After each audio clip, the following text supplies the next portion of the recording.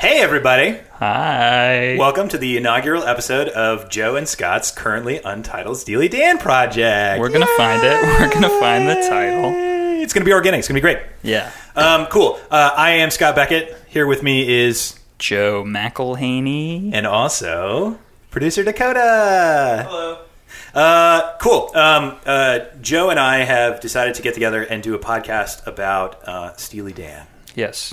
This started because Joe and I are acquainted with each other through the Coalition Theater here in Richmond, Virginia. Yeah, through the art of improvisatory comedy. We did some time together in a group called the Johnsons. Yes. Sort of, I guess I would call us like inactive reserves at this point. Yes. Yeah. Joe and I were on the Johnsons together, got to know each other a bit, so we bump into each other at the theater from time to time. And the last time, or a couple of times ago, recently at the theater, Joe said, "Hey, I read an article about Steely Dan. Have you seen it?" Yeah. And it was more like, I was going to maybe send you this thing, but then I just didn't.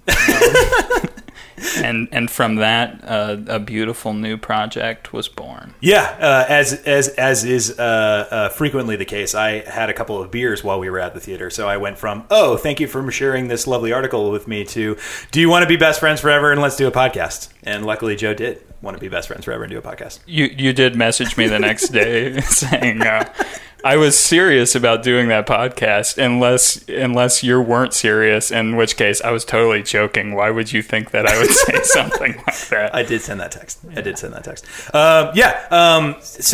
And also I have to make a dramatic reveal. We are in Dakota's fabulous studio here in Oregon Hill, Virginia. Yeah. It's a lovely place. We've got some killer equipment here. It's a little warm if you're wearing a hoodie, which I am. So it seems like a weird choice. Take it off. So I'm going to take it off. There's a reason I've been wearing this hoodie. This is a dramatic reveal. I want you to know this was a surprise for me yesterday. This is unplanned by me, but now it's a surprise for you. I want to share this surprise.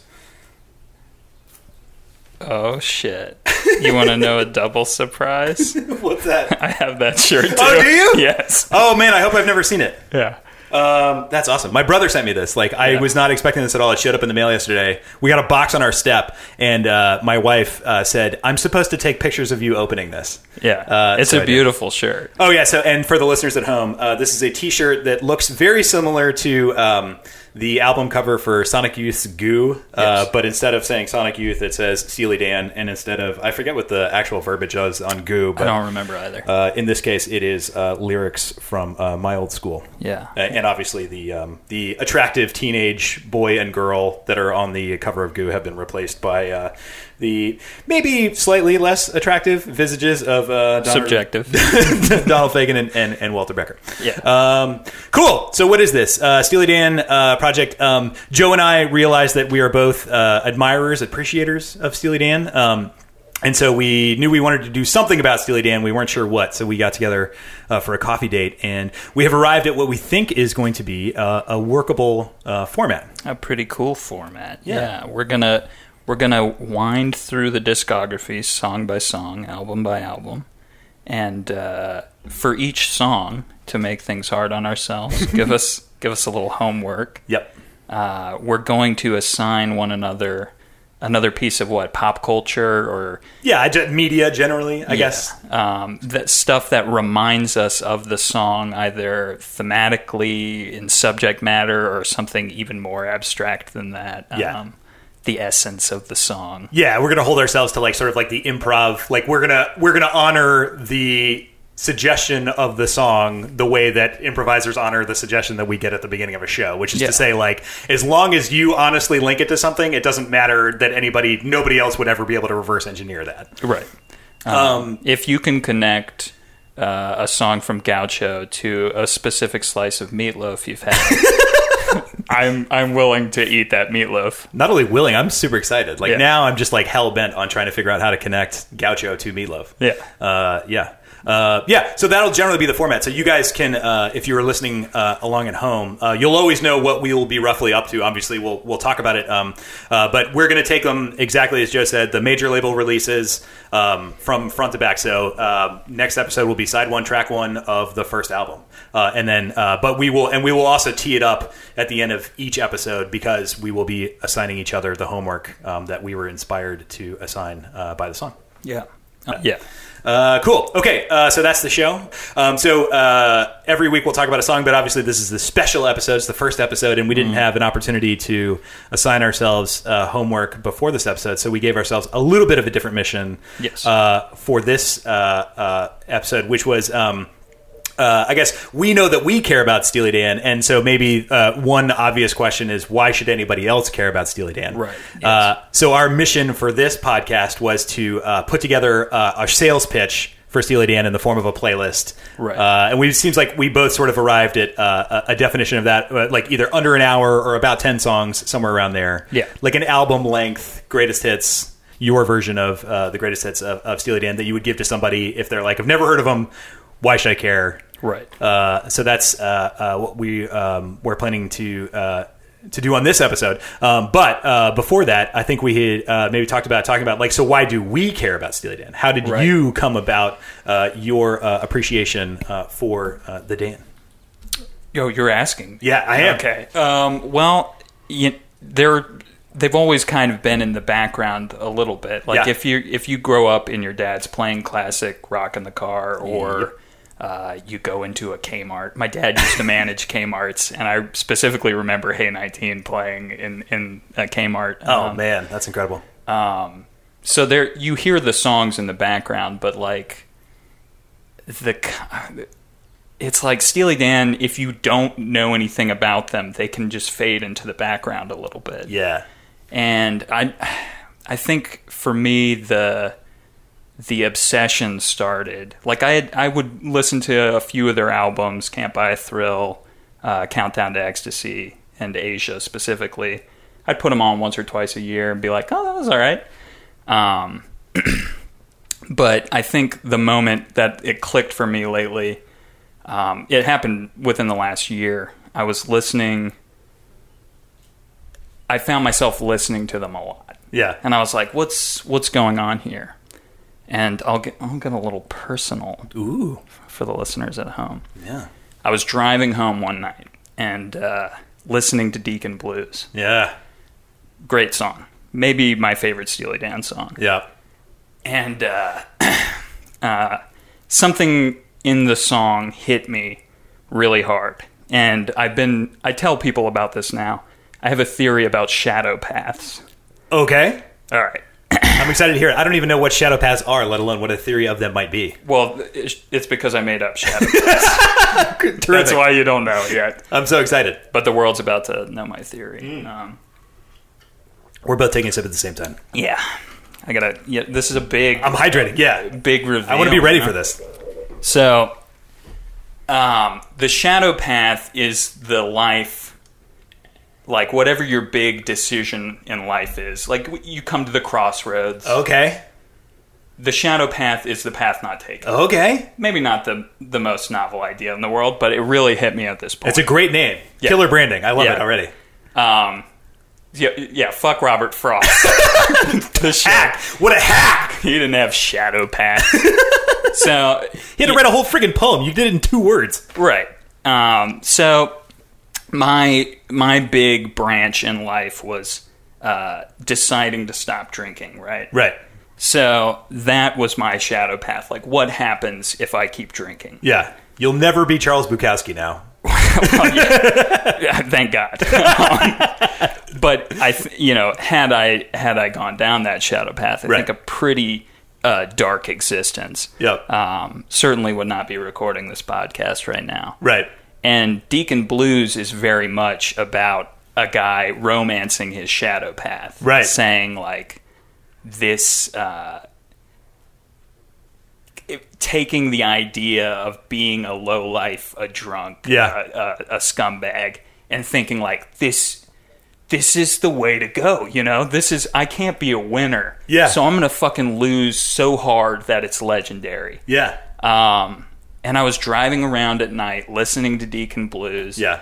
And I get in these phases where I start thinking like, well, maybe I don't really have problems with substances. Maybe I could. Right. And while listening to that song, this whole Shadow Path thing clicked for me. Like, and ever since then, I definitely listened to Steely Dan through the lens of like, I mean, their songs are about addicts and losers and people who keep fucking themselves over again and again. And I find it relatable. Yep. But I'm also can look at it with detachment, which I think they do too, even though I'm pretty sure both of them had their struggles with substance. Yep. And once that clicked for me, it's like, yeah, give me that fucking Steely Dan all the time. Like, it speaks to the soul. Yeah. You know? I hope that was coherent. No, totally. Yeah. Absolutely. I know it makes all the sense in the world. Because I think like Deacon Blues, like both, I think there's two things. One, Deacon Blues was like one of their bigger singles, I feel like. And I'm like, maybe this is a great point to insert our disclaimer that neither Joe and I are experts about anything, let alone Steely Dan musically or historically or biographically. We have like consumed a bit of information about Steely Dan because we enjoy them more than the average bear. But like, we are not here to tell you like, well, have a seat, kid. Professor Joe and Professor Scott are here to lecture you about the real life facts of Steely Dan. No, we're just like two fans of the band. And felt like sharing our enthusiasm for the band and giving ourselves, like, I think, a bit of a project, a reason to hang out, a reason to engage with the Dan a little more. So that disclaimer aside, which is to say, I have no idea. Well, I'm like 60% sure that Deacon Blues was a single. It was a single. Yeah. It got played on the radio. And for those of you that don't know, like, you think you don't know this song, it's the one with the line, they call Alabama the Crimson Tide. And then the next line is Call Me Deacon Blues, which is where the title comes from. For me, the line that I would remember is the drink Scotch whiskey all night long and die behind the wheel. Yeah, exactly. So it got played a lot on the radio, and I think because, like, it was a very catchy, not kitschy, well, maybe kitschy, but maybe kitschy, but very catchy chorus. So I think like it grabs the idea, and it's like it's maybe like I agree with your thing about like who knows to what extent Donald and Walter ever had these feelings or like, you know, whether they were sort of making fun of somebody in that position or like identifying with somebody in that position. It's hard to tell, and I think that's half the point. And exactly. One of the reasons that we like the Dan, but like it is like one of the like if you sort of take it from the perspective of the perspective of the song, it's sort of like the most like on the nose declarative. Sort of, I guess now we'd call it emo. It's just like very hard on its sleeve. So it's like it's easy to identify with because like it puts the identity so front and center, and it's so digestible. So it's just like if you've ever had that moment of like, oh, I wonder if I wish I was cooler somehow. Which I wish I was a jazz. Exactly. It's an easy one to grab onto, and because it's so prevalent relative to the rest of Steely Dan, it's so prevalent in the world. I think that's one that a lot of people, and certainly I, grabbed onto. Yeah. So I came to the Dan, like my dad, I don't know my dad's a very hard guy to categorize, but like I think of my dad as very cool. I remember like being in high school in the 90s and being like, hey Dad, there's this new band, Blues Traveler, and he's like, oh yeah, I've got their like album from like 2 records ago when they were still on an indie label, and I was like, not that Blues Traveler is the coolest thing, but like, no, yeah, but and then like, or like, hey Dad, there's this new thing called electronic music, and you're too old and lame, and he's like, yeah, here's a Brian Eno record from 1980. Nice. You're like, oh, okay. That is cool. Yeah, right. Yeah. No, Brian Eno is cool. And my dad always had like, I don't know, I guess I don't know if I would call my dad like a jazz head, but like he had like, again, more jazz than the average bear. Like we always had Art Blakey and Charles Mingus and stuff like Oscar Peterson, that kind of stuff around. So it's like introduced to jazz at a very early age. And then, yeah, exactly. You said spent a lot of time listening to the classic rock stations. So you'd hear Steely Dan on the classic rock stations. And my dad had a couple of those records. And then I think the big one for me, my sort of the moment when it clicked in for me was we used to. spend summers with my aunt because my aunt was a stay-at-home mom. She had my three cousins, her 3 kids. She was a stay-at-home mom with them. So like during summers, we would, because we were out of school, we would go up there, my brother and I. And my dad gave my aunt like a nice pair of like bookshelf speakers and a couple of CDs. And my aunt just like didn't really care about them. My aunt has like very particular taste in music. She likes Broadway musicals and classical music, Right. sort of like, and that's it. She's a great person. I'm going to see her on Thursday. Hey, Aunt Susie. But so she didn't really care about this stuff that my dad had given her. So it ended up in the room that I stayed in. And the 2 CDs were the soundtrack to Tune In Tomorrow, which is like the sound. Yeah, it's a very small movie that has like Keanu Reeves and Peter Falk. And I still haven't seen this movie. It's like a weird movie where it's kind of like there's like I think it's like somewhat surreal in that there's like it's about like people in the real world, and then there's like a soap opera that's like about like 1940s radio. What era is this? It was made in like the early 90s, and the whole soundtrack it's a great record, by the way. Wynton Marsalis did the whole soundtrack, and I think it was one of the things that sort of put Wynton Marsalis on like the outside of just jazz, but like on the popular. Okay. Everybody's like, oh wow, and because they said like part of this was like, you know, Wynton Marsalis was always an incredible jazz player, but like when he built this soundtrack, they were like, oh, he's really found his own voice, like he's doing something unique. Yeah. Anyway, it's a great record, and yeah, maybe we should make a date and watch this movie together. Yeah, it sounds I was going to say, subject for further research. Very middling reviews, which almost makes me more curious about Peter watching it. Falk and Keanu Reeves. Yeah. I cannot imagine actors with more opposite technique. Yeah. Exactly. Yeah, I got to see that. No, yeah, we got to see it. Yeah. Perfect. So, anyway, so that was one CD. The other CD was Gaucho, Steely Dan. So I actually like outside of like, you know, the Steely Dan that we all heard on the radio, I came at Steely Dan backwards. Yeah. I started with Gaucho, which at the time was the last record that they had released. And for those who don't know, Gaucho is, I want to say, a very challenging record. It's them in their final form, and it's not where I would start. Yeah, and final form is a great way to put it. Like if you can imagine Steely Dan as like the evil end final boss of a Japanese RPG who you have to kill, and then once you've killed him, he turns into some sort of like a mecha dragon angel killer of death, and you have to fight him again. That is what they did between like Aja and Gaucho. Yeah, and Aja should have been the final form. Exactly, it's right. like, oh, this is perfect. Hard. They reached their final form, and then Gaucho is like that final form sheds, and there's something very disturbing underneath.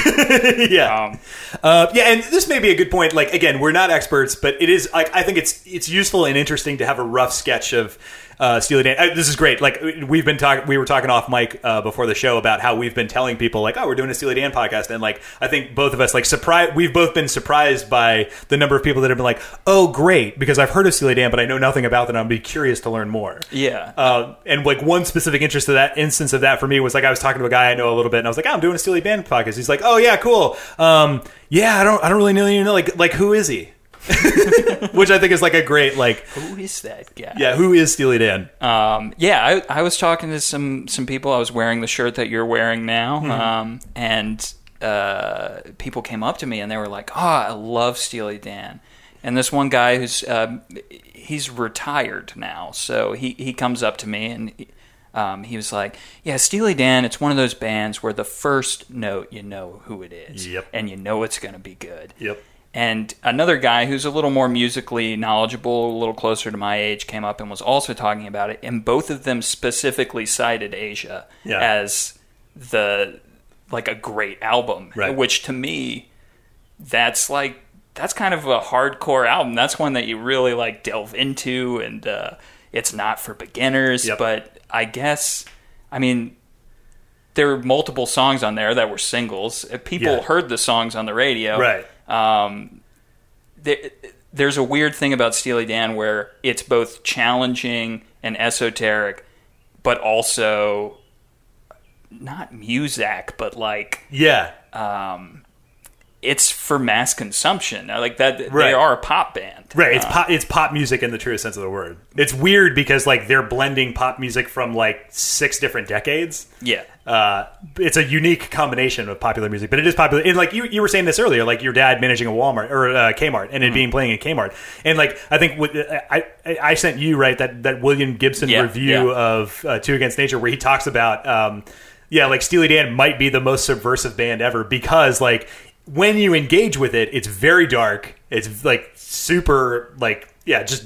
I don't. There's not a better word for it. It's dark. Yeah. It deals with dark subject matter, but like if you're not paying attention, it sounds like easy listening. Yeah.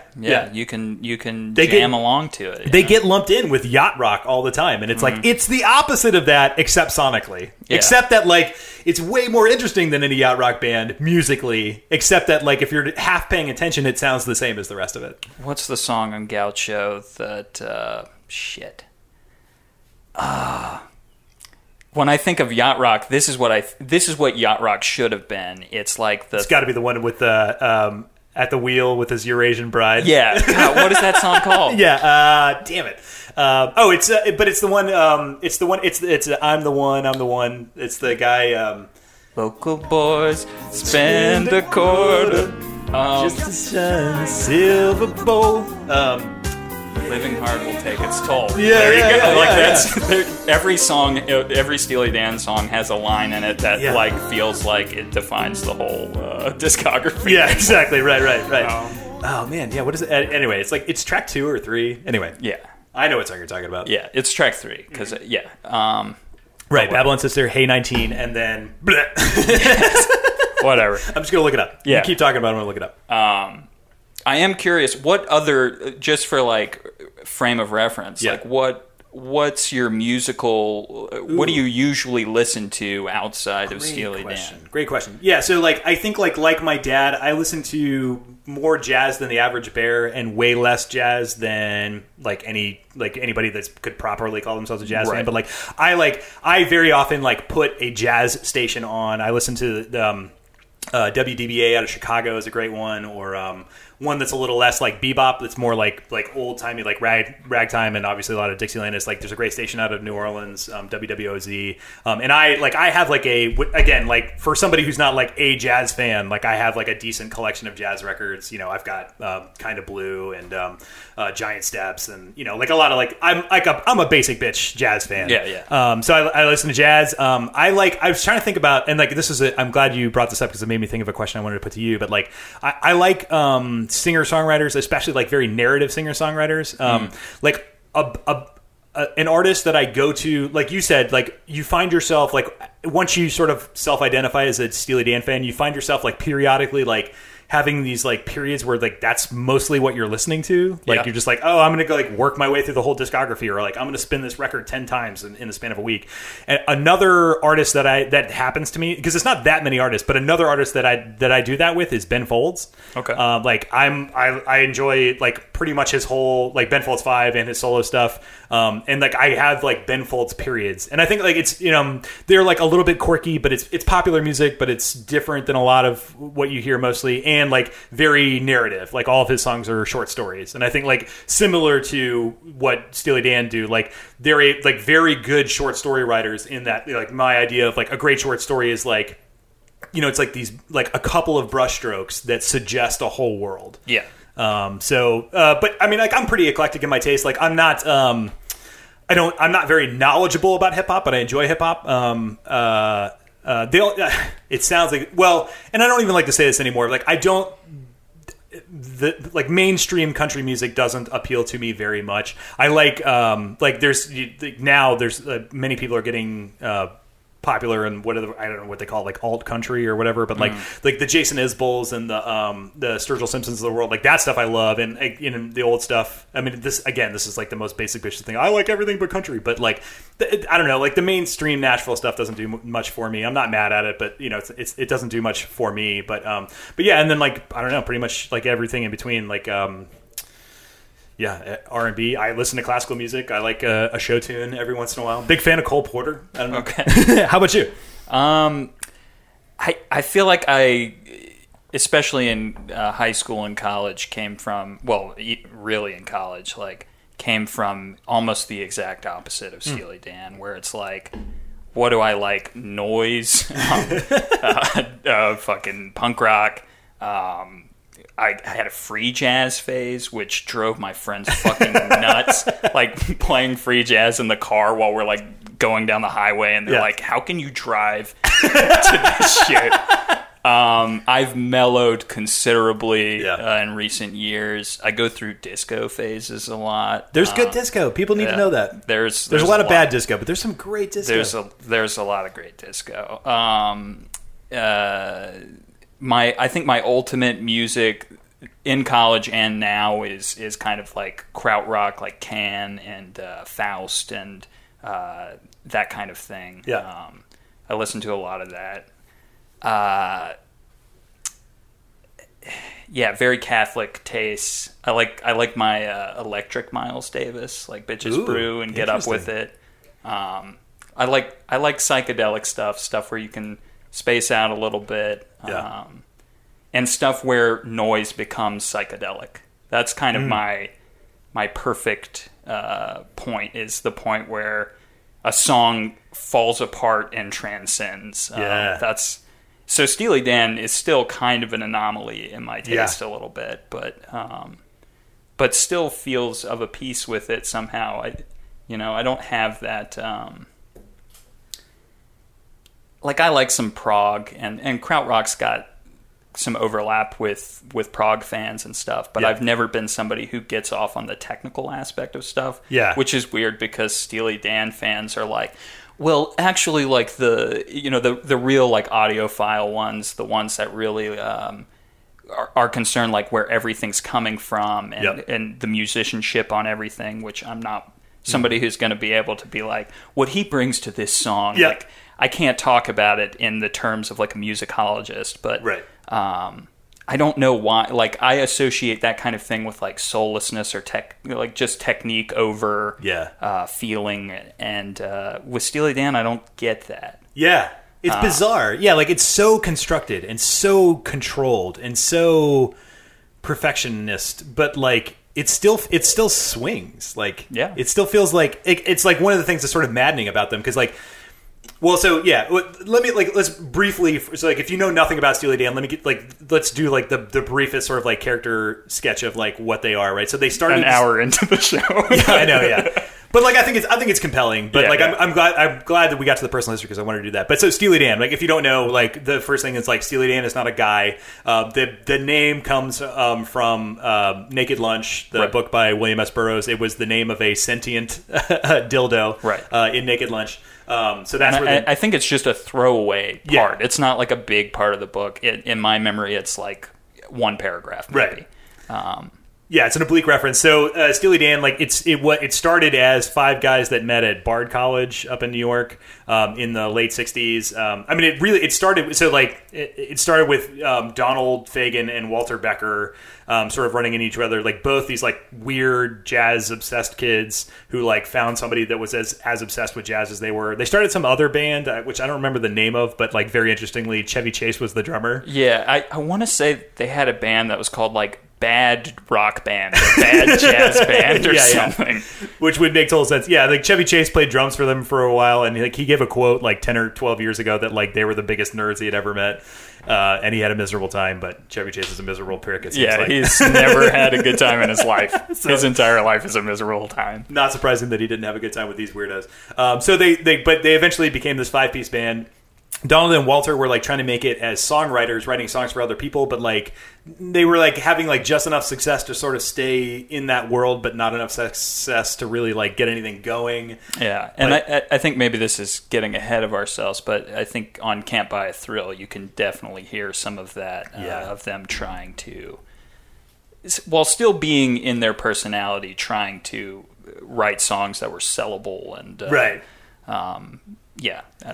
Yeah, and so they had a guy who like really believed in them. I'm forgetting the guy's name, but like there was a producer. God. God, our Lord and Savior. But there was a guy who was a record producer, record executive type, who was a big fan of theirs, and he switched labels and he dragged them with him, and then somehow like talked the label into letting them cut a record. So they put this 5-piece band together. And made Can't Buy a Thrill, and then like over time they started out like as sort of like any regular band. They were on like American Bandstand and they toured and they did stuff, but like over time like they toured and they made records, but they over time as time went on they toured less and less and they spent more and more time in the studio, and also they kept dropping members of the band until like pretty quickly the band was back to just Donald and Walter. And they're pretty famous for just especially in the later records, finding session musicians and musicians they admired, some pretty big names, and kind of cycling through them, making them do things over and over again until they got everything right. Cocaine perfectionists. And probably other drugs too. I don't want to. Yeah, so like if you're, it's hard for me to imagine this person who like knows a lot about Mark Knopfler but doesn't know a lot about Steely Dan. But if you are that person, for that one person out there, that lady who is a huge Dire Straits fan but knows nothing about Steely Dan, for you, an interesting anecdote is that they brought in Mark Knopfler to try a guitar solo, and they ended up not using it. They drove him nuts, like making him do 100 takes. I forget what song it was, but they brought Mark Knopfler, who's like, again, quite a good guitar player, and like they're like, couldn't find anything we could use. So that's Steely Dan. And like to you were Joe was talking about Gaucho. Like Gaucho was sort of like Aja was like where they sort of perfected that process. Like there's a great quote by like one of the drummers who was brought in. Like there's a guy who played drums on 2 tracks on Aja, and he talked about like how surreal it was. Like they were in the studio for 3 days, like burning the candle at both ends to get this one song done, and then he comes in the next day to record the next song, and it's a completely different band. Like a completely different lineup. It's like the only constants were Walter and Donald. They are. If Steely Dan is not one man, it's two. It's two. Yeah. Although it's interesting. Like I was gonna say, like there's that William Gibson. It's very short. William Gibson's review of Two Against Nature, and I think he's not the only person. I think Donald has done this a little bit too. Donald Fagen wrote this book called Eminent Hipsters about sort of like his story and the Steely Dan story, but like William Gibson for sure did, and I think Donald Fagen did too, of like referring to this like fictional character that is Steely Dan, or like the band as being like sort of like this energy or like embodiment that is like very creepy that comes from them and is separate from them at the beyond same their time. Control. Yeah. But yeah, so that's Steely Dan. That's the band, and you've, whether you know it or not, you've heard Steely Dan songs before. They have a lot of hits. Like they're a big band. Right, yeah. They were wildly successful. Like in the 70s, they were a BFD. They were like huge deal. It took me a second to process what BFD means. Yeah. We're like for 30 seconds, I decided this was going to be a kid-friendly podcast, but like that 30 seconds is over. So yeah, big fucking deal. Yeah. It's also worth noting, and maybe we should have done this before we said what Steely Dan is, that our producer, Dakota, knows nothing about Steely Dan. Yeah. And I'm kind of curious, like, what you think Steely Dan is, or what you thought it was before we just gave a little gloss on what they were. I thought Steely Dan was a single human. Okay. Probably a biker. Yeah. And fascinating. From Texas. Okay. Fascinating. Yeah, Steely Dan is a biker from Texas who plays biker bars, and the music is kind of like chunky power chord distortion, kind of, but simple, like blues-based rhythms. Okay. That's my...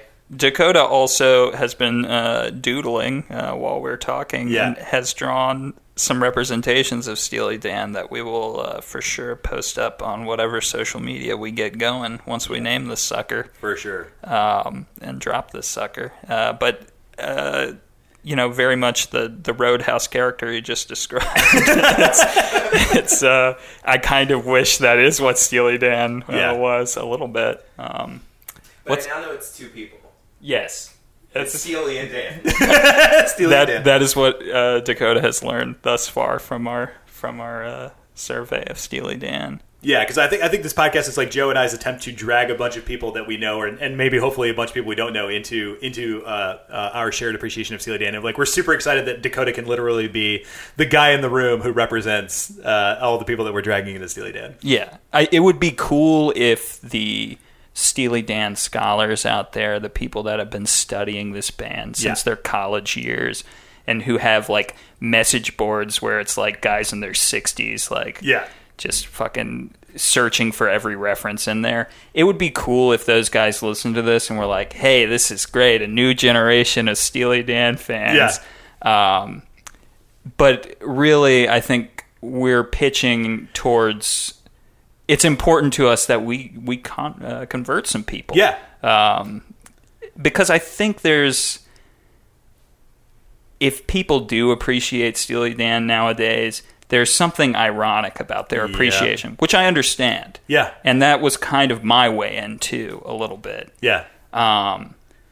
Until I had my Deacon Blues moment of like, oh, wait. Yeah. I'm a character in one of these songs, or I'm this close to being a character in one of the songs. Yeah. We've been beating around this a little bit, but this is like one of the things that we blocked out as like a point before of like the popular perception of Steely Dan to the extent that people are aware of Steely Dan. What do they think, right? And like definitely what you're saying of like for most people, if you're aware of them at all, you lump them in with I don't know Michael McDonald, who actually like was on a bunch of their tracks, or who are the guys that do like Sail Away and Styx. Styx and that's Come Sail Away. I think is it Christopher Cross or that sounds right. Anyway, that whole sort of like oeuvre of like yacht rock, like they just get lumped in with all that stuff. But although they were critically, I think, pretty revered in their day. Definitely like a band that like Rolling Stone magazine has filleted thoroughly and deservedly.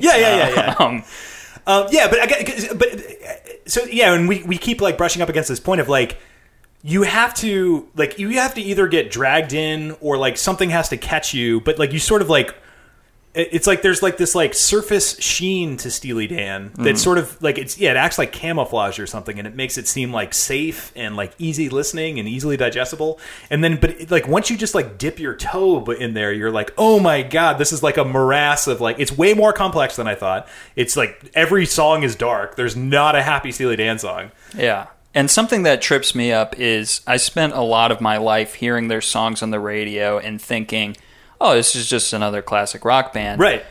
But the songs are so shot through with jazz and unusual instrumentation and weird structures. And it's like, to the untrained ear, though, or even somebody who's not paying full attention, it kind of somehow blends in with what's around it a little bit. Which is bizarre, because it's also Donald Fagen, not a great singer. No. He's fine. He's like, I would call it, right, he's like a good front man, not a great singer, certainly. And the music doesn't sound like anything else. Right. We've searched for things like it. If you listen to a lot of Steely Dan, your Spotify's going to suggest like Little Feat and the Doobie Brothers, which maybe there's a time and place for that stuff, but like for me, that's not scratching the same fucking itch at all. I mean, I've heard people say that like Steely Dan was some people say that like there's an argument to be made that Steely Dan is the only successful jazz rock fusion. Which is like they're the only ones that like it is on the rock side. I would throw that in. Well, I guess what I think that those people mean when they say that is like everything else that purports to be fusion is still jazz. Right. Okay, I see what you mean. Yeah. You know what I mean? Like it is jazz with some rock elements. Whereas like this is the only thing where like it's not a rock and roll song and it's not a jazz song, but it's like heavily influenced by both those things. Yeah. So and it's like it's a different thing. Mm-hmm. But yeah, I mean, again, like I'm not interested in arguing whether or not that's true, but I think that's an interesting. Yeah, that's definitely. It's definitely it's unique for sure. Like you said, like nothing else sounds like that. And I do think that the biggest Steely Dan fans now may tend to be people who are jazz heads, right? People who maybe aren't interested in Led Zeppelin or things like that. Right. but are more like hip to like insert jazz guy here. You know, Right. like they're into Thelonious Monk or Yeah. you know, things like that. Right, yeah. And I think like Just drew a blank on all jazz musicians. all jazz ever. Thelonious Monk, the only one. But yeah, and like great, like another hopefully teaser. Like one of the things that we're interested in doing with this podcast is like getting Dakota's perspective, getting different perspectives about people, Dan. And like we happen to know a couple of people that are heavily involved in the jazz scene here in Richmond. And like I still don't know. Like I have a couple of times sort of like furtively searched for like. Yeah, like the real jazz guys, like what do they think about Steely Dan? Do they think it's a bastardization? Do they think it's like cute? Do they, like what do they think about it? So we hopefully, as we look for other people to sort of tap for like their perception, what I hope that we can find people that know something about Steely Dan but know a lot about jazz and get what their perception is. Yeah. So before we get to our playlists, our sales pitches for Steely Dan. One last thing that I blocked out. I sort of sprung this on you right before the podcast. Do you have a thesis statement for Steely Dan?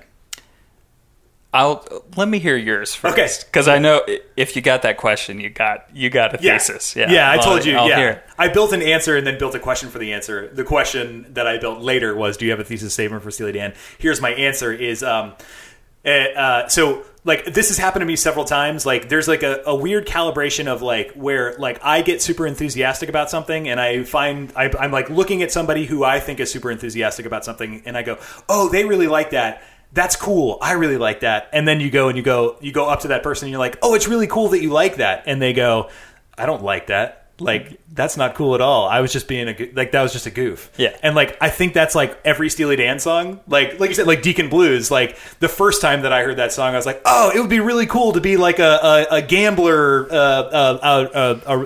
a man of the night. Yeah. And then like, once you listen to that song 2 times, you're like, no, like they're like the whole thing is making fun of the person who romanticized, like Yeah. they're making fun of some dipshit in the suburbs who thinks that like his life would have been better if he was a drunk.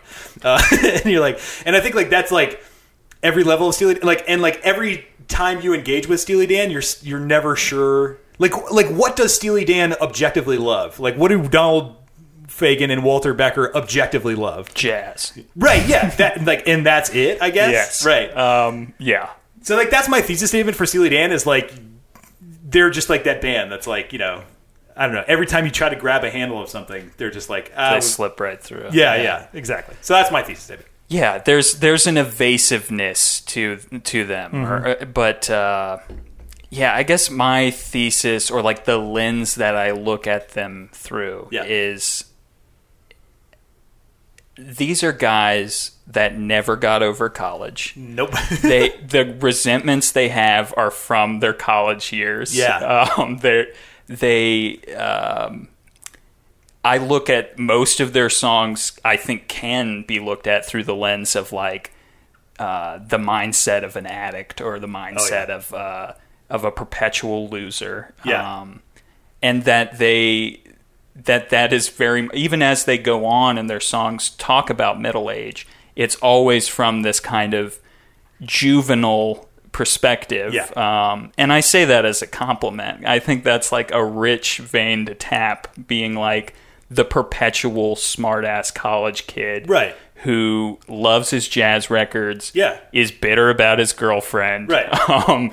And just wants to get high. Well, and like we said, right? Like I don't think that they are putting those lyrics out there. Like they don't like no lyric to any of their songs would they say like this is my testament on anything, right? Like I think they're always half joking. Like they like like if the lyric says that something is absolutely true, like you can almost for sure say that like they totally disagree with that. Right. So Yeah. it's like I don't think they wouldn't be offended if you were like, right, the perspective in all these songs is like, it's like, yeah, they were like, right, of course, on purpose. Yeah. Yeah. And they I think at the same time, like anytime somebody is half kidding all the time, I Right. think they're totally serious on Right. some level. Right. Yeah, no, It's- absolutely. Right. There were times in my life I know where everything was kind of a joke, and I would say these things that would, you say shit that's like kind of awful, Right. And people are like, "Oh, he's joking." And I used to have this one friend that goes, "Except he's not joking.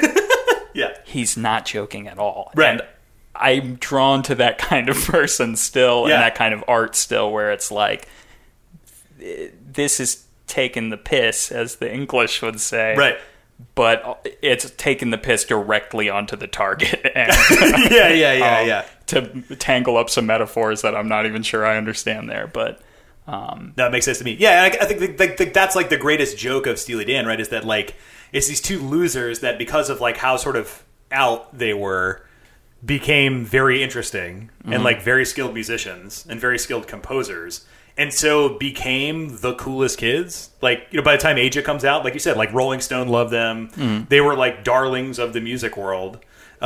Like certainly like the shit that the record labels put up with from them is like insane. Yeah. Like, so they became like the coolest guys in the world for a while, but like they never felt that. Yeah. And maybe that's why, maybe that half joking quality is why people appreciate them ironically and are able to appreciate them ironically. I mean, I think part of it is the how people read the more easy listening side of things, the overproduction of some of the later albums, the jazz stuff. People, for some reason, I feel like today they can't take jazz and rock mixed as like it's not respected at all. Right.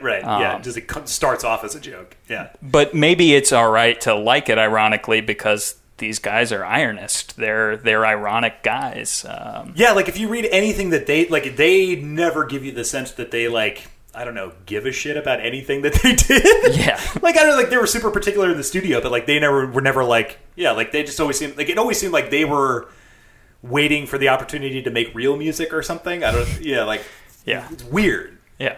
Like they were very particular about what they did, but like they never seemed to take it that seriously in terms of like, I don't know, defending it or standing up for it or anything. Yeah, that's interesting. Yeah. That's should we get into our playlist? Yeah, so can I like do you have any like story about like how you approached the task? Well, I approached it as if I was trying to get myself into Steely Dan because that's the only way I can approach it. Yeah.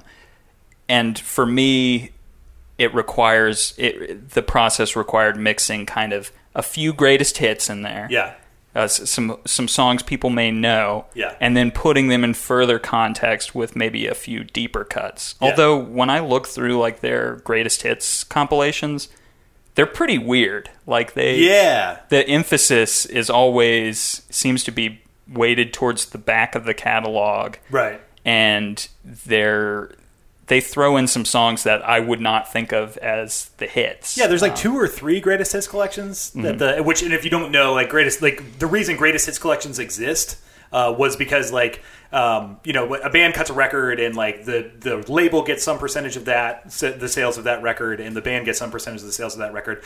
The label almost never puts together a greatest hits record. Like the label puts together a greatest hits record because they get to like essentially they get to double dip. Like if a band can sell a greatest hits record, like the label essentially makes money twice, and they don't really have to pay the band very much. Right. And so it's weird. Like greatest hits record almost never represents what an artist thinks about themselves. It's like what the label thinks is going to sell. But which I agree with you. Like is even weirder. Like the songs that they pick. Like it doesn't like it seems like they always put Green Earrings on there, and I'm like, yeah, that's like I'm not saying I don't like Green Earrings, but I would never say like, oh, you've never listened to Steely Dan? Check out Green Earrings. Yeah, yeah. Like that's the one that is like almost a jazz song. Yeah, it gets and like hard bop. Like yeah. So and then mine is sequenced. It's sequenced from Maximum Effect. So don't put this on fucking shuffle, kids. Interesting. What about you? What was your process? So like I was sort of like at a loss at first, and so I was like, let me just start doing something. So like the first playlist that I put together, I ended up making 3 playlists. Oh. I'll only walk you through one. Like I will have like a final answer, but like I built 3. The first one, I was like, my thought was like. Let me start out sort of to the extent that you can with Steely Dan, like sort of light and like happy sounding and optimistic. Which I mean, it's funny. Like as dark as all their songs get, like none of them. Like I frequently listen to Steely, and especially now, like getting ready for this podcast, I frequently listen to Steely Dan like while I'm running, and like none of their songs are bummers. Yeah, maybe like, Third World Man. Yeah, fair. Yeah, Third World. Yeah, but like. for the most part, like the music doesn't bum you out. The lyrics might when you sit and digest them, but like the music is always kind of bubbly. But so I was like, but still, like, let me try to pick like the happier, more upbeat stuff, and then like ease you into the dark stuff that I think is really good and compelling, and then take you back up into the light again. So I called that one Danner Coaster. Okay. And then I was like, felt all proud of myself, and then kind of took a step back and looked at it. I was like, that's crap. And I was like, well, let me just start with the singles. And like I said, like I was like, let me just see what this looks like. Like, here's all the singles as a playlist. And I was like, that's actually not bad. So now I just called Grade A Dan, which again you could build for yourself. Just like go look at the singles up through Asia. I didn't go into Gaucho, like not for any reason, just because like that gets you to about an hour. Yeah. And then I was like, well, okay, like let me, like you said, like let me just build the playlist. Like let me just go through and pick my favorite songs. And I was like, this will never be my final answer, but let me just build the list for me. And this one I called My Own Private Danaho. But the more I lived with that list, the more I was like, because I was like, well, what's the difference between my list and the list that I would give somebody else? I was like, I guess like you don't want to give the like a new person like the weird stuff, like the stuff that's hard to digest. Right.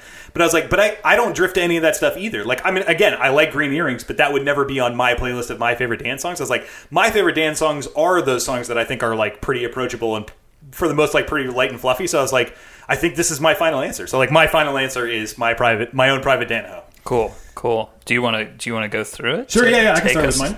Take me on a journey through your Dan loves. Yeah, and mine is also kind of basic in that like I didn't do anything in terms of sequencing for effect. Like mine are in chronological order. These are like I was just like looking at a list of like all the Dan songs and like so like they're just in the order that they were released. So and where can people find this playlist if they're trying to listen to it? It is currently out on Apple Music, so friend me on Apple Music. I think like I don't know how you do that. I don't either. I'm on Spotify, so but I'm also on Spotify, so I'll put it up on Spotify and we'll make sure that the links are there.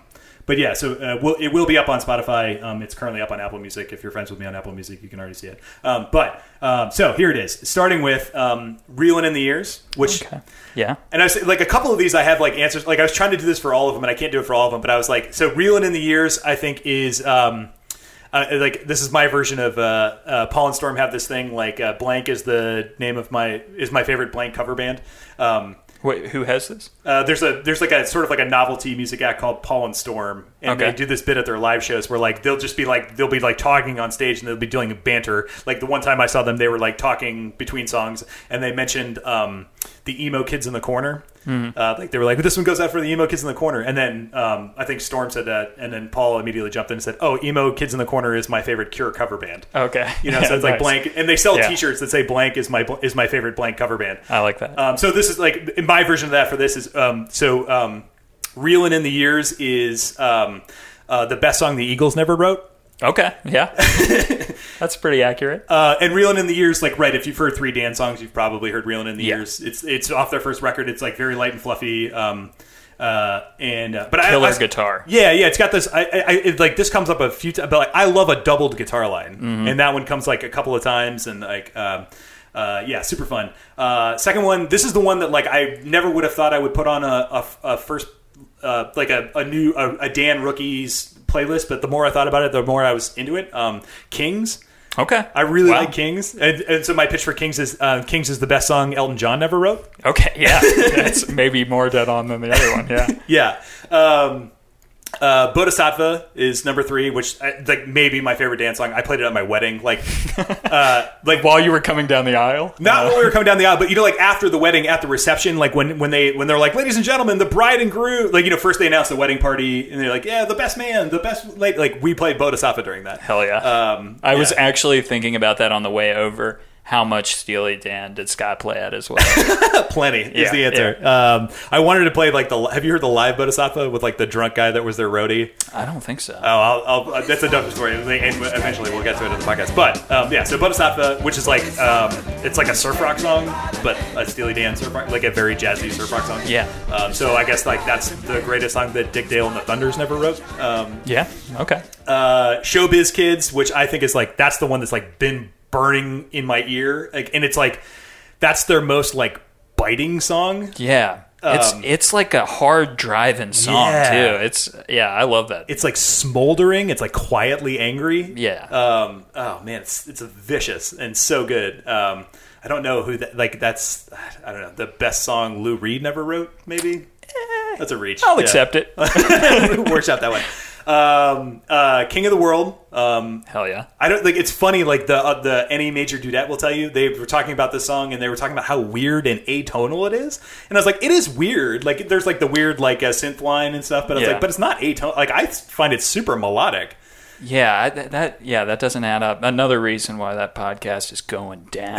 Absolutely. But King of the World also like exposes. I mean, it does the most to expose.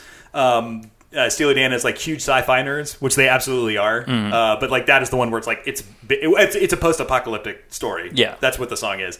And then Any Major Dude Will Tell You. Fuck yeah, yeah, it's just a great song. It's like their most like nice song. Absolutely, it's like it is somebody talking somebody off of a bad trip. That's what the song is. Yeah, and it's just like very pleasant. It's maybe the only song that I can think of in their discography that is a pure expression of friendship. Right. Yeah. It's very. There's nothing else like that. Yeah. It's like the least dark song ever. Yeah. Except it's about a bad trip. Yeah. Then the Steely Dan autobiography in one song, Bad Sneakers. Oh, hell yeah. Yeah, it's like the story. Like, I love that. I loved the music of that song. That was just one that would catch my ear anytime I heard it. I was like, oh, yeah, I love listening to that song. And then when you process the lyrics and you're like, oh, this is the story of Steely Dan going from a 5-man band to a 2-man band. Oh, I've got to go back and listen to it. The opening lines, the opening line. I didn't know this until like I read up on it, but like the opening lines of the song: 5 names that I can barely stand to hear, including yours and mine, and one more chimp who isn't here. And it's like it's them in L.A. writing about them in New York. Yeah, that's like what it is. Yeah, is Katie Lied the first album they made in California? It's a good question. I don't like. There's something different about that album, and it's one that I hit quite often lately. Yeah. We'll get to that one. Right. Yeah. But that's a great thing to put a thumbtack in is like another way to talk about Steely Dan is like they were at different points in their career, like simultaneously a New York band and a California band. Yeah. So Bad Sneakers, then this might, I could say this about any of them, but I had to put Dr. Wu in here. Yes.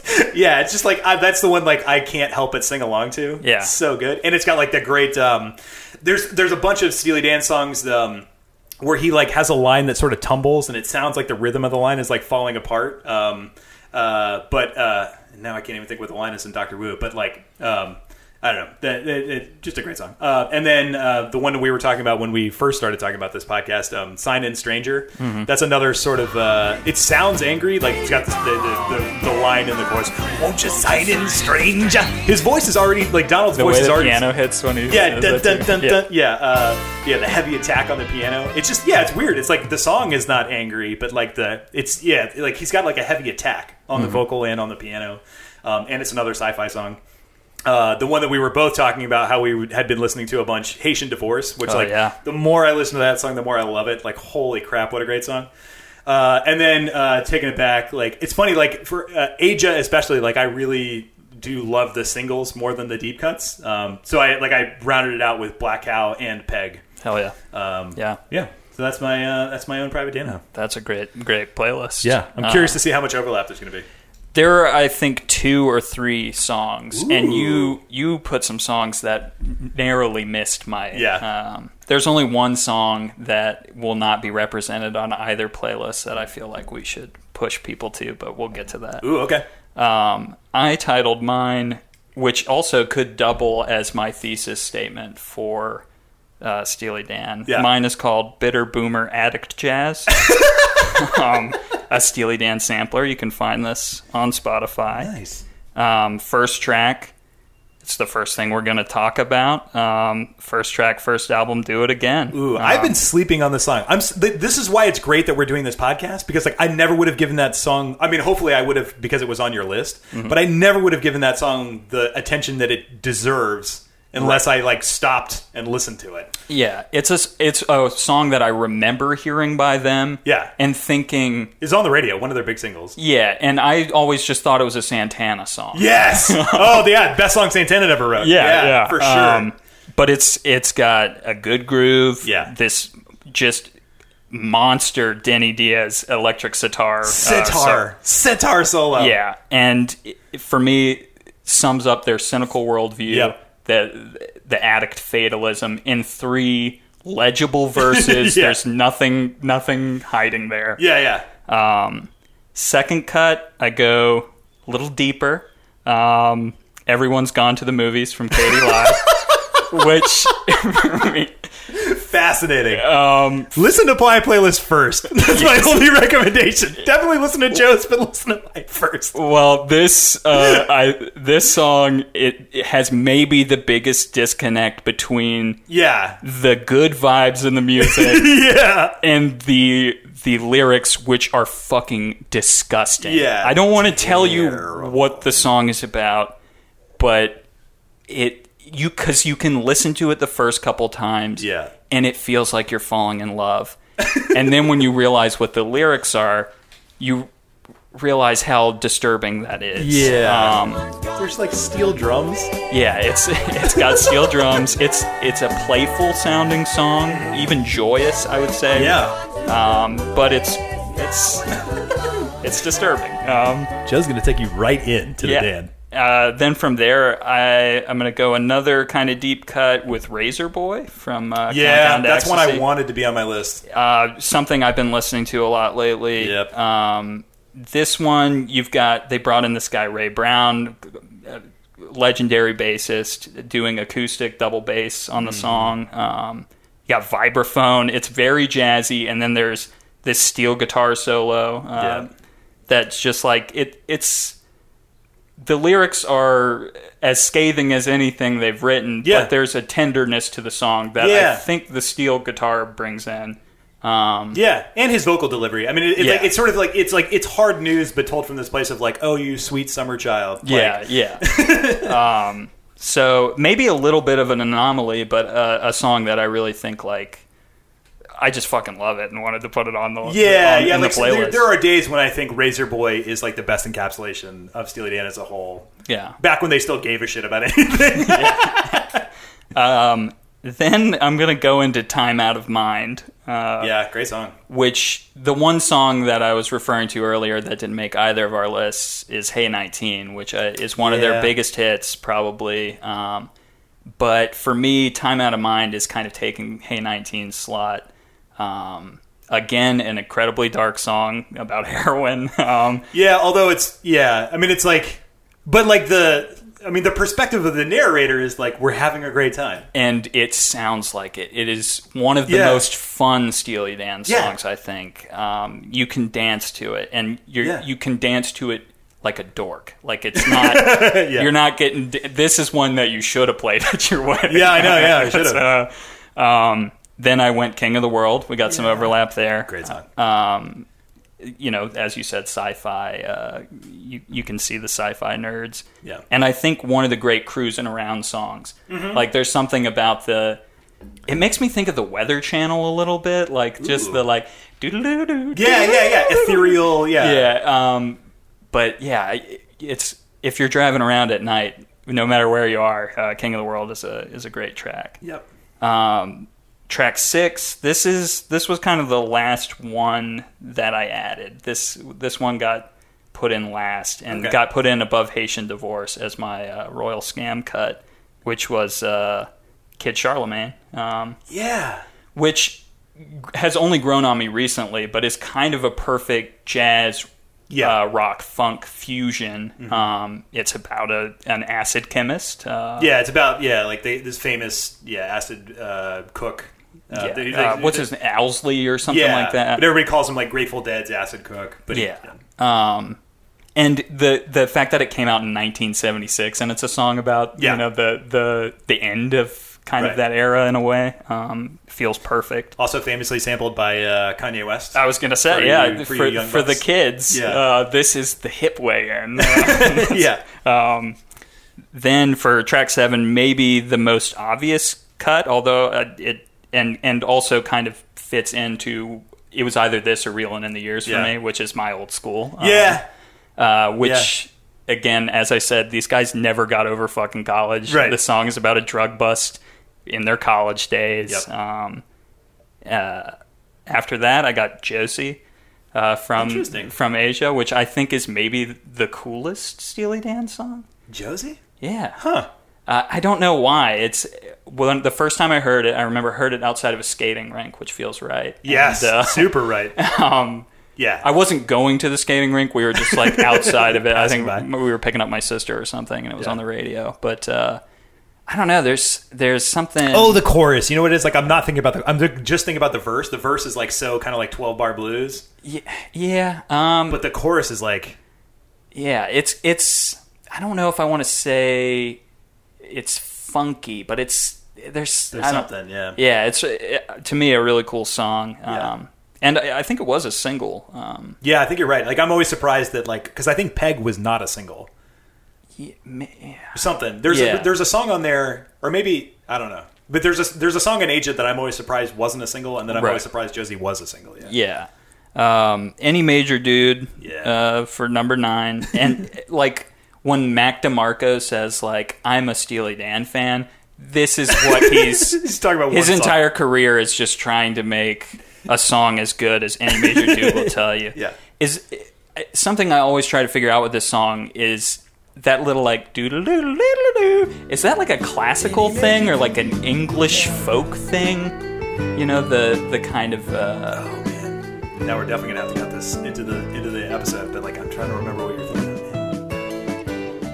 The little guitar thing that chases the chorus. Yeah, it almost, I don't know. Because it's kind of like a soft folk rock song, and then there's like, oh yes, but we are music nerds. Like this is our little like we're following the Queen around, and we're gonna play a little ditty for her. Maybe that's just showing the limits of my musical knowledge, but a great song. Yeah, because it almost sounds like it's being played on harpsichord or something. Yeah. And it's so like dainty and just a great song. And then I close it out with Deacon Blues, which, as we said before, like to me is just that's the culmination of Steely Dan for me, at least at this point. There may be a point as we're going through this show where I realize like Green Earrings is the ultimate Steely Dan song. That's like we're done with this podcast when we both say at the same time Green Earrings is my favorite Steely Dan song. We look at each other and nod, and it's happened. Separate ways. People might wonder that something we've left out is Steely Dan made a comeback. Or don't call it a comeback, but been here for years. But they returned in 2000? I think Well, 2000 was the year the record dropped. Yeah. Yeah, with this album Two Against Nature, which won a shitload of Grammys. Yeah. And I think brought on a resurgence in Steely Dan, but also in Steely Dan backlash, probably for a new generation. Right. I have not listened to later Steely Dan yet. I'm looking forward to getting to it. Yeah. But part of me is also afraid to get to it. I don't know how much you've dabbled in late Steely Dan. I've spun Two Against Nature a couple of times, and they did another one after that called, which, I mean, it's sort of like, Two Against Nature, I think, was like another serious take on them. Like, it was another serious effort from them. I do think it's like, I agree, like you said, like Gaucho, I mean, Aja felt like they got to it. Mm-hmm. And for like Aja came out in 77, right? And it was their 5th album, and like like we said, like there's a lot, like Aja is almost objectively their best record. Yeah, I would say. Well, we'll get back to this, but if instead of a playlist we wanted to just say like one Steely Dan record to listen to, it would be Aja. Yeah, and it's like everybody everybody's like, if you want to test a high end stereo, it's always like this one Brahms concerto and then Aja by Steely Dan. Yeah. It's like a perfect recording technically. Anyway, but it felt like Aja was like they fully developed. They fully achieved everything that they were capable of. And then they made one more record, Gaucho, which was like similarly, like certainly technically great, maybe even more technically great, but like it felt like people who were checking out. It felt like dead inside. It felt like a goodbye. Yeah. Not a particularly heartfelt goodbye or like a warm goodbye. But So yeah, it's like just because that felt so final, it felt weird. Although at least like Gaucho came out in '80, so it was 20 years before they released another record. I've spun it. It doesn't grab me enough to want more from them after Gaucho. It's fine. It still sounds like Steely Dan. And then they cut another record called Everything Must Go, which I think was really just like a cash play. It was just like we've got some stuff laying around the vault. I was doing a little YouTubing the other day and found this video that came along with the Everything Must Go CD. And it's them in the back of a cab riding through Las Vegas and picking up younger women and talking to them about Steely Dan. It's not as gross as it sounds, but it is totally bizarre experience where they're like, it's hard to tell how much of it is scripted. Yeah. That's another subject for further research that we should look at. Yeah. Is the supplements to Everything Must Go. Yeah, totally. But yeah, so they recorded a couple more records, but yeah, neither of us have spent that much time with them. Although, like, I'm like the stuff, like, you know, we referenced a couple times this thing. The thing that William Gibson wrote was a review of Two Against Nature. Mm-hmm. But his take, I mean, it seemed like a friendly take from a friend, which was like, I want more Steely Dan. This is more Steely Dan. He didn't seem like super enthusiastic about it, but he was like, yeah, it's more Dan. Yeah. Yeah, so I just felt like we should throw that in there for anybody who's like, well, why aren't they talking about Cousin Dupree? Why do they act like he died? Yeah, like, yeah. No, we will get to that. Like, yeah, assuming no other disasters or anything, we won't like stop ourselves just because we got to Gaucho or got past Gaucho. But yeah, so I feel good. How do you feel? I feel pretty good. I guess. All that remains is what homework are we assigning one another? Yeah. I don't feel great about this, but like I feel good enough about. So anyway, so next week, feel good about what? My piece of media. Oh, okay. My homework. Okay. Just like in terms of like the link, like I can very enthusiastically recommend this piece of media. I'll be maybe a little surprised if you haven't already seen it, but anyway, so just to tee it up. So next week will be our first sort of like regular format episode. We're doing side one, track one off of the first album. So first album, Can't Buy a Thrill, released on ABC Records in 1972. Yep. Side one, track one, their first big single, Do It Again. We talked a little bit about it. The Santana sound. Yeah, the best song Santana ever wrote. Yeah. So again, and I spent like there was like one day where like anytime I was like free, I was listening to Do It Again. Mm-hmm. Do you want me to announce mine? Yeah. Okay. Let's hear it. So we said like it's the song. It's got 3 verses. It's mostly about addiction, but like the first verse is about a guy getting revenge in like I don't know. It could be the Old West or it could be like medieval times or something. Yeah. But there's that, and then the second verse is about infidelity. It's about like your lover cheats on you with your best friend, so you try to cheat with a young girl, and that's unfulfilling. And then the third verse is about gambling addiction. So like all of that, I was like, it felt I wanted to find something that tied all of that together, and I didn't find anything that did. But I was like, okay, like the first part is like a Western or can be read as a Western, and it's like the dark side of the Western, and so.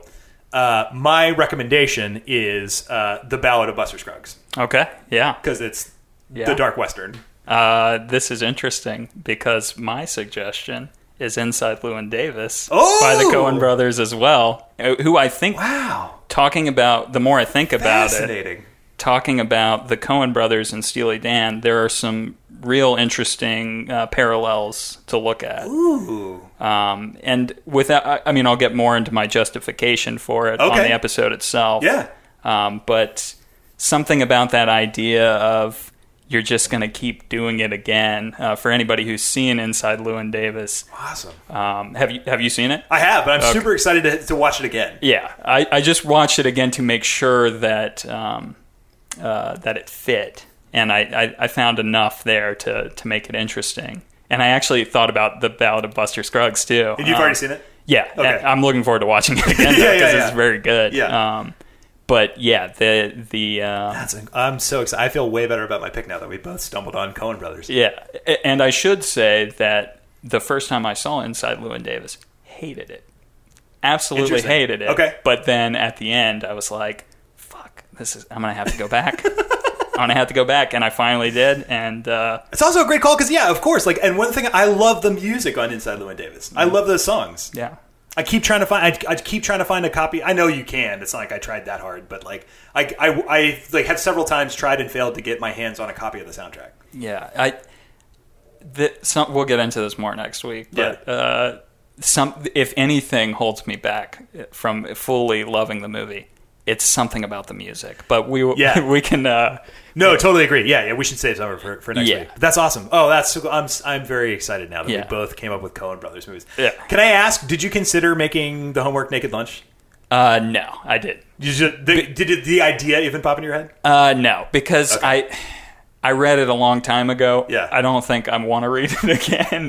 It's good, but I've never read it, and it was so on the nose. It's like Steely Dan came from Naked Lunch, although like you said, it was like a throwaway. It's not like, and then like I was sort of like reading a couple of things about Naked Lunch, and everybody was like, yeah, it's like really it's like very place and time. Like everybody always like it would like everybody says like it's weird to read now, like because it's the way it's structured, it gets very repetitive. It's a book, one of those books where you're kind of like, oh, I get the idea, right?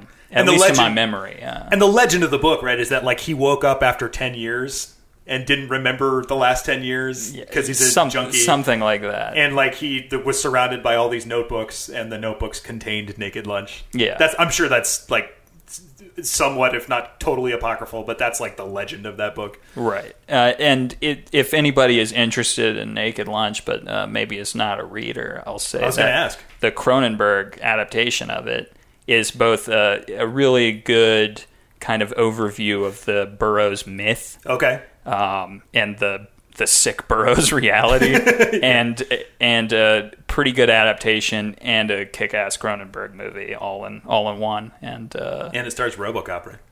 And it stars RoboCop, who is fucking great in it. Peter Weller. Yeah. So maybe that's what I'll skip the book. I'll watch the movie. I've done neither so far. Yeah, the movie I really love. Cool. But yeah, I guess, is that a wrap? I think so. Dakota, what do you feel like you learned about Steely Dan?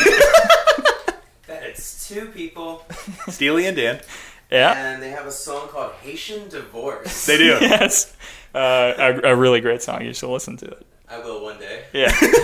All right. Well, yeah. All right. Well, thank you, Joe. Yeah. Thank you, Scott. Thank you, producer Dakota. Thank you, Dakota. No problem. Thank you, all of you out there in Radioland. Yeah, and listen to Do It Again about 5 times in a row before you listen to our next episode, because we're going deep. We're going deep. All right. Good night. Mark Henry, Elizabeth McGovern, John Larroquette, Keanu Reeves, Barbara Hershey, and Peter Falk. Excuse me, sir. There's an Albanian outside, and he's doing something unnatural to your German Shepherd. In the outrageous comedy, tune in tomorrow.